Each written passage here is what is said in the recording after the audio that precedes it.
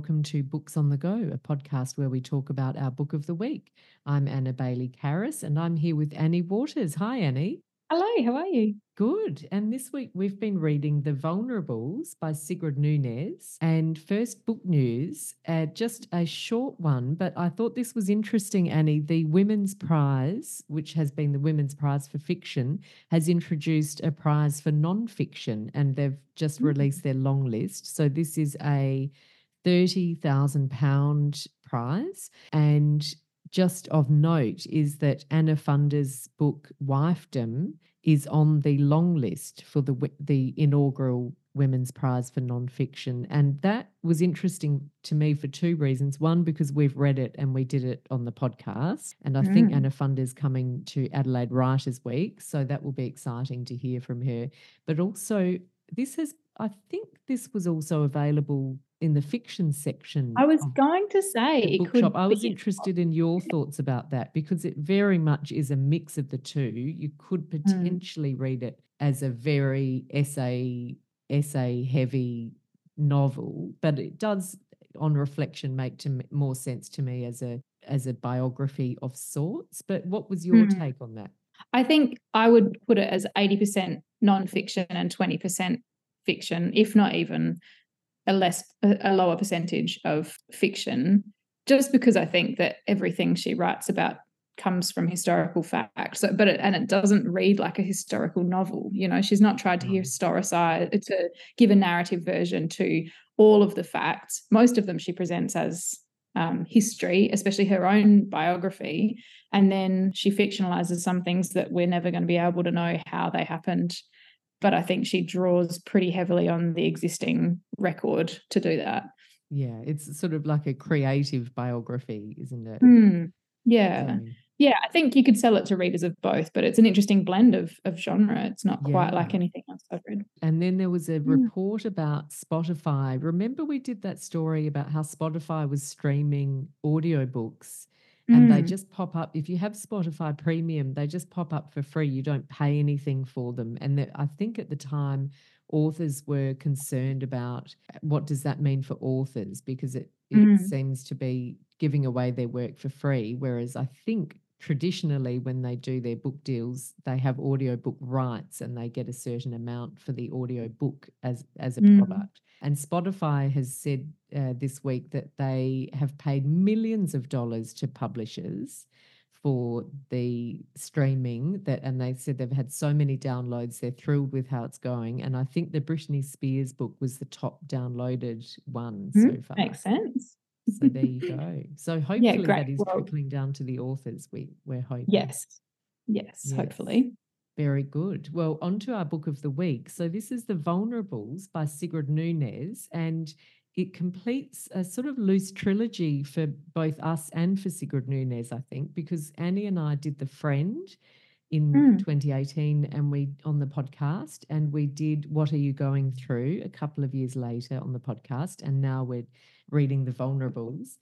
So Sigrid Nunez, if you've been listening along to the podcast, you'll remember this, but she's a New York author, and those two that we've read are probably her best known books, but she's written 7 novels, I believe, and also a memoir of Susan Sontag, whom she knew well.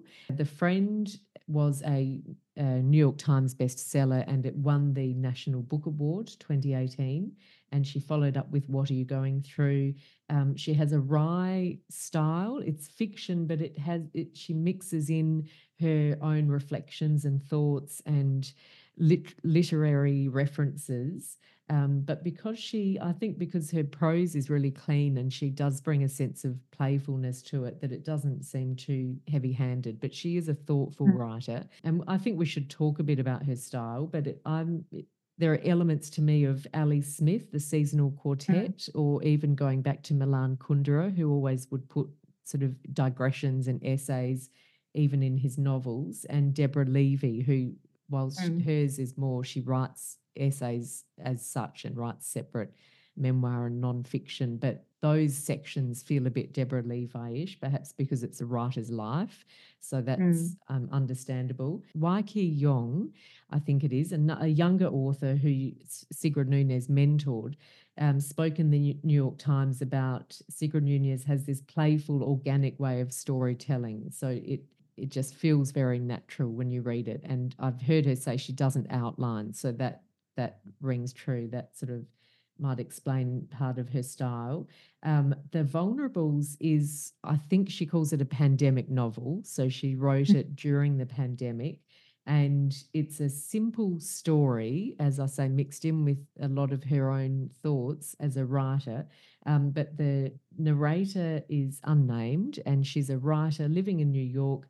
And she ends up during the pandemic sharing an apartment with a young man who's dropped out of university and a parrot, a macaw called Eureka, and they have to share this not small apartment. Fortunately, there's plenty of space, but all in the same apartment with various lockdowns. And because she's at a certain age, she's considered a vulnerable. So that's the title, which I'd forgotten all of those terms that we got so used to about people who are vulnerable and they have to stay indoors, and she doesn't. She busts out and goes for lots of walks. But it reminded me of that strange time. And she talks about New York having empty streets and how surreal that was, and food was still being delivered. So there's a bit of a comment on this class of people who are still actually working and delivering food to people who are comfortably sitting in their homes.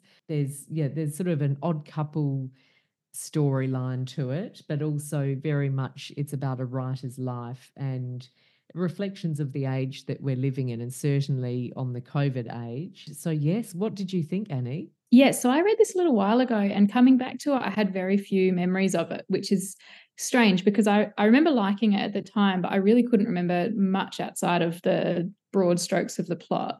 So for me, I think it's probably the weakest of the three loose trilogy that we've read, which all seem to feature this same kind of unnamed narrator who's Sigrid herself.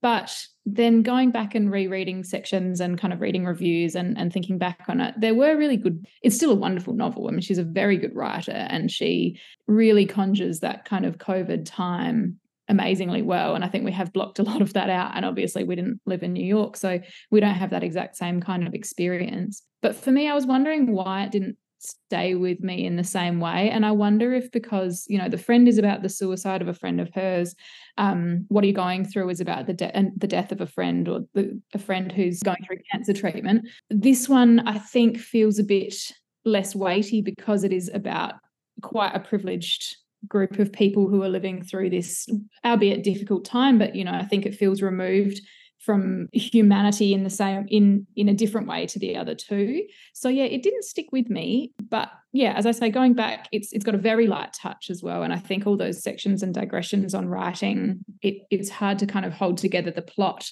in your head because there's not much of a plot really. It's narrative arc separated by little essay pieces. So yeah, there's lots to talk about, I think. But for me, it didn't necessarily make a deep impression. It's not one that I'll kind of return to, whereas the others I feel like I have a much stronger relationship with. How about you?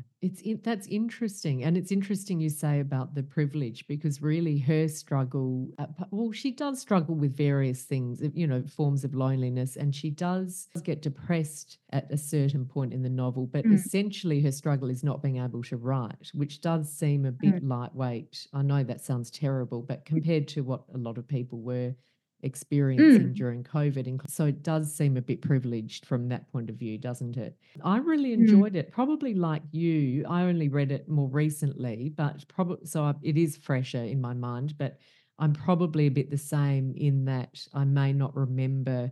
The characters are very distinct in my memory. I think if you have a parrot, that will always be memorable because the parrot Eureka is so distinctive. So I think that will always stick with me. But the story, as you say, the plot is quite thin. So I won't necessarily remember the plot itself, I suppose. And the reflections meander a little bit. But I really enjoyed it. I just love her prose. I find her really witty. It's very conversational, very easy to read. It's a bit like having the banter of a smart friend nearby, just talking to you with all kinds of intelligent observations. And there were just the humor. There were little, almost thought bubbles, but there was one where she just had this one sentence rewrite of a Kafka novel, and it's called Even Worse. One day Grigor woke up to find his wife had transformed into a giant cockroach. And just things like that would have me laughing out loud. And then there are also, the New York Times talks about some uncomfortable elements of it in that some of her observations about the woke culture, or what the New York Times recalls Robert Hughes referred to as the culture of complaint, which is the title of one of his books, that she says men only appear in fiction now to be criticised. They're not doing the right, not ever seen as doing the right thing. And even male authors are showing their, superior female characters. They're really careful to portray women really well. Things like that, which the New York Times said we read as, let's say, uncomfortable for some readers. It was interesting. It was probably she's an older woman, so she's probably got, she doesn't have the mindset of a Gen Z or a millennial. So I think that was what that told me. She's a teacher too, so she must see a lot of writing from students that kind of reflects this kind of virtue signalling kind of fiction, which I do think there are ways to write about those issues that still can be elevated and literary and have all the qualities of a good book. But when you read an awful book with very didactic plot lines that's kind of ticking a lot of boxes, that's pretty obvious. And I think that's the kind of fiction that she's talking about. And it's comment on the publishing industry too, because that's what is being privileged, I guess, in terms of what's being published at the moment, which must be frustrating. Not that we need to return to a kind of stale male pale world. No, but I can see where she's coming from. And I think taking that quote in isolation is a little bit reductionist. I think she makes an argument through the rest of the book that is hard to distill into a simple paragraph, Yeah, that's right. And it's such an interesting topic where the books have become, and I think you have to go book by book, but there are some that go too far into the preachy side of things. And I also think, the character, although it's a Sigrid Nunez stand-in, she has said she makes things up. It's not her. I think she's reflecting the views of a person of that age in that line of work. There's a distance between the character and the author. She has said the observations and thoughts are hers and the incidents and events are made up. So I think we can read it as her. And in the end, she said, because she wanted to use that author's pseudonym because she'd always thought it was so funny, sugared nouns. She said, well, if I put that in, people will know that the narrator is Sigrid Nunez, but she decided she just would put it in anyway because she really wanted to use it. So they do seem to be her observations. But I also wondered whether the data would back up that view that publishing is favouring, women-centred novels or strong women and at the expense of male characters. I mean, I wonder if you look at the top 100 bestsellers, for example, I still think there's plenty of Lee Child and definitely. Those sorts of books. I think it just skews more, there are more women being published and there are more female characters being published than previously, but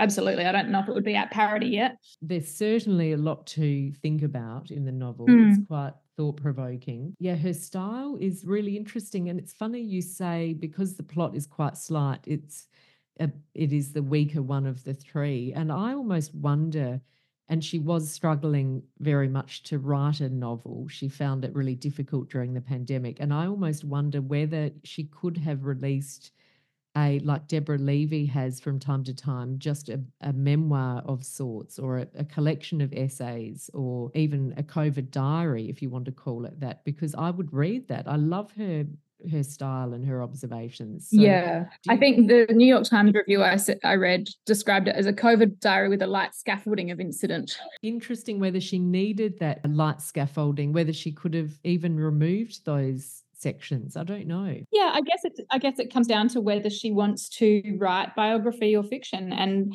I think in an interview with her, I read that there will never be a biography of Sigrid Nunez. So maybe she really resists that memoirist kind of impulse that seems to be, that someone like Deborah Levy or Olivia Laing is the other person that her style reminds me of.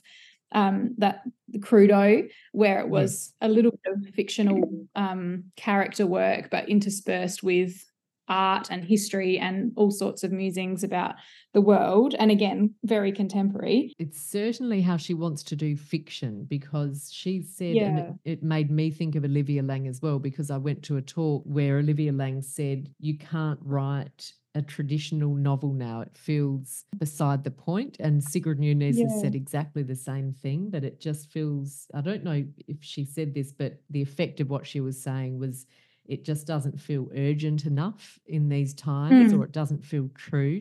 She finds that form not helpful. So she's certainly, like Olivia Laing, wants more immediacy, I think, in her fiction. When I think we're living through such bizarre times, it is almost stranger than fiction. Lots of authors decided that whatever project they were working on when COVID happened kind of had to get put aside, because how can you write about anything else while something so big is happening in your world?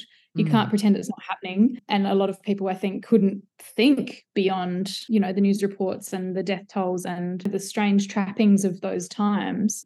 A good writer's impulse is then to record that and to say, this is the biggest thing that's happening in my lifetime. We need to be talking about it. Yeah, I just think I've read other COVID novels that have made me reflect on that time differently or had bigger issues within them.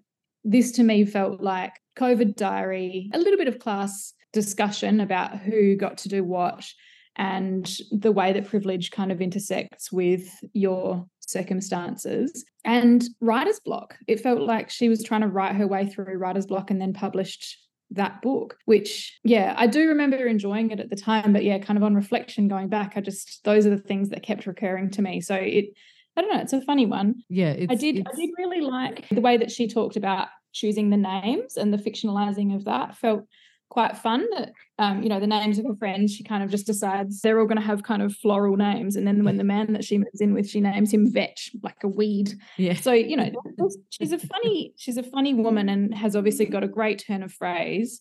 But I do wonder whether it could have had a little bit more time to sit and percolate about what the story was and what the greater ideas were. Maybe that's me too.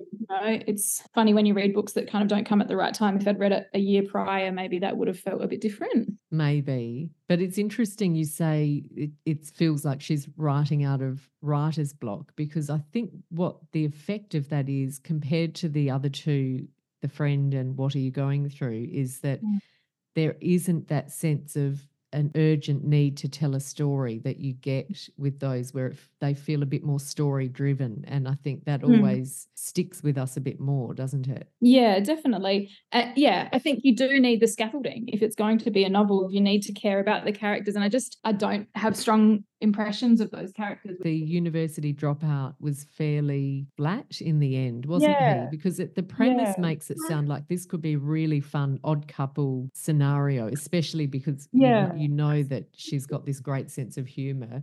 And in the end, it sort of fizzled a little bit, now that I'm thinking about it. Well, he's just not in it that much. It didn't feel groundbreaking to me. The other one, when you talk about the pandemic novels, the Louise Erdrich one we loved, The Sentence, didn't we? Yeah. That was a good... Yeah, that one stands out. The other one that I really loved was Lucy by the Sea. Elizabeth Strout. By Elizabeth Strout, exactly. That's wonderful. And I think does lots of the same things that this novel does, but at a slightly deeper level. And then 7.5 by Christos Tsiolkas was a wonderful kind of post-pandemic, or in a similar way, writer escapes the city to kind of get his novel written, but and looks at form. But that, I think, was, again, a much deeper look. That was exquisite. I had a note too that reminded me of a little bit of 7.5. But I think in terms of the reflections, they are beautifully curated. So I'm sure that there's probably twice as much compared to what was published. And I do love the way she's edited and pared them down and curated all of those reflections and digressions so that we just get the gems that make it so sort of lively and interesting. But yes, well, there we go. We've done the trilogy now, Annie. So we've done The Friend, What Are You Going Through, and now The Vulnerables by Sigrid Nunez. We're the experts. Coming up, I'm not sure what we have next. So I've just returned from being away. So I do have a stack of books now that we can look through, and I'm sure you do this as well. So we'll put that up on Instagram. So keep an eye on that. You can follow us at Facebook at Books on the Go, email booksonthegopodcast@gmail.com. And I'm on Instagram at A Bailey Harris. And Annie? I'm on Instagram at Mr_Annie. Fantastic. We will see you next week. Bye for now. Bye.